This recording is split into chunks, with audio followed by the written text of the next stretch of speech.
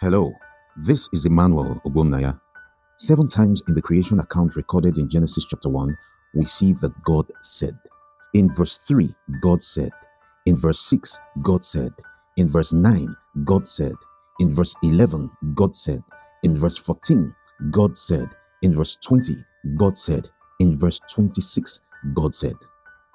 Then we see in Genesis chapter 1 and verse 31 that God saw that all he made was very good. God made everything through his word. God spoke what he wanted to see, and then he saw what he spoke. But how was God saying these things he was saying? Genesis chapter 1 and verse 3 says, "And God said, let there be light, and there was light." When you read this, you think God just spoke and said, let there be light. But wait until you see what 2 Corinthians chapter 4 and verse 6 says. It says, "For God who commanded the light to shine out of darkness hath shined in our hearts to give the light of the knowledge of the glory of God in the face of Jesus Christ." So it wasn't the saying of mere talking that God was saying in Genesis chapter 1. It was the saying with the consciousness that he was commanding. 2 Corinthians chapter 4 and verse 6 tells us that God commanded the light to shine out of darkness. God didn't plead with the light to shine. He commanded light to shine. A command isn't necessarily a shout. A command is an order to do something.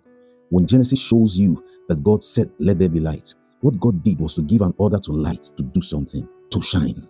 Let me share an experience I had. Some time ago, I was in a night vision and I saw myself standing beside God. He was working on a project inside what looks like an open fridge. A big fridge that was open right in front of me.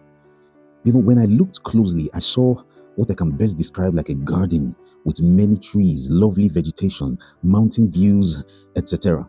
It was a beautiful sight to behold. This was no painting. These things were really there, right in front of my eyes, in this thing that looked like a fridge. The whole thing I was looking at looked like a miniature world right there in that thing.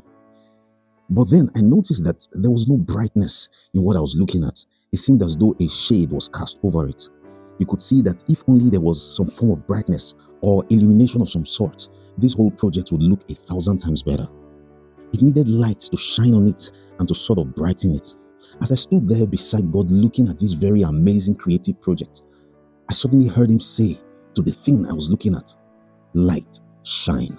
Immediately, it was as if a standby power source was turned on. Brightness filled that whole thing, and it brought such a life and a beauty with it that I was super thrilled. I then could really see the beauty of what was before me. I was lost in wonder and admiration. As I was there, looking at the details of different parts of this mini world right in front of my eyes, suddenly the power went out. Everything returned to how it was before. Everything became gloomy and boring again.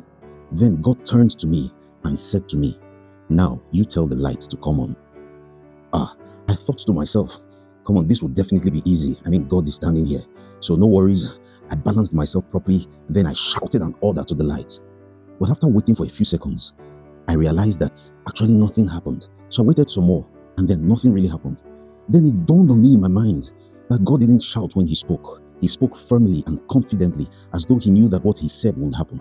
Oh, then I calmed down. This time I wasn't trying to make anything happen by my voice. I stood, I looked at that thing, that beautiful thing that had lost its splendor, that was looking like a shade was cast over it, that was looking gloomy and boring. I looked at it and I spoke just the same way I had heard God speak. And guess what?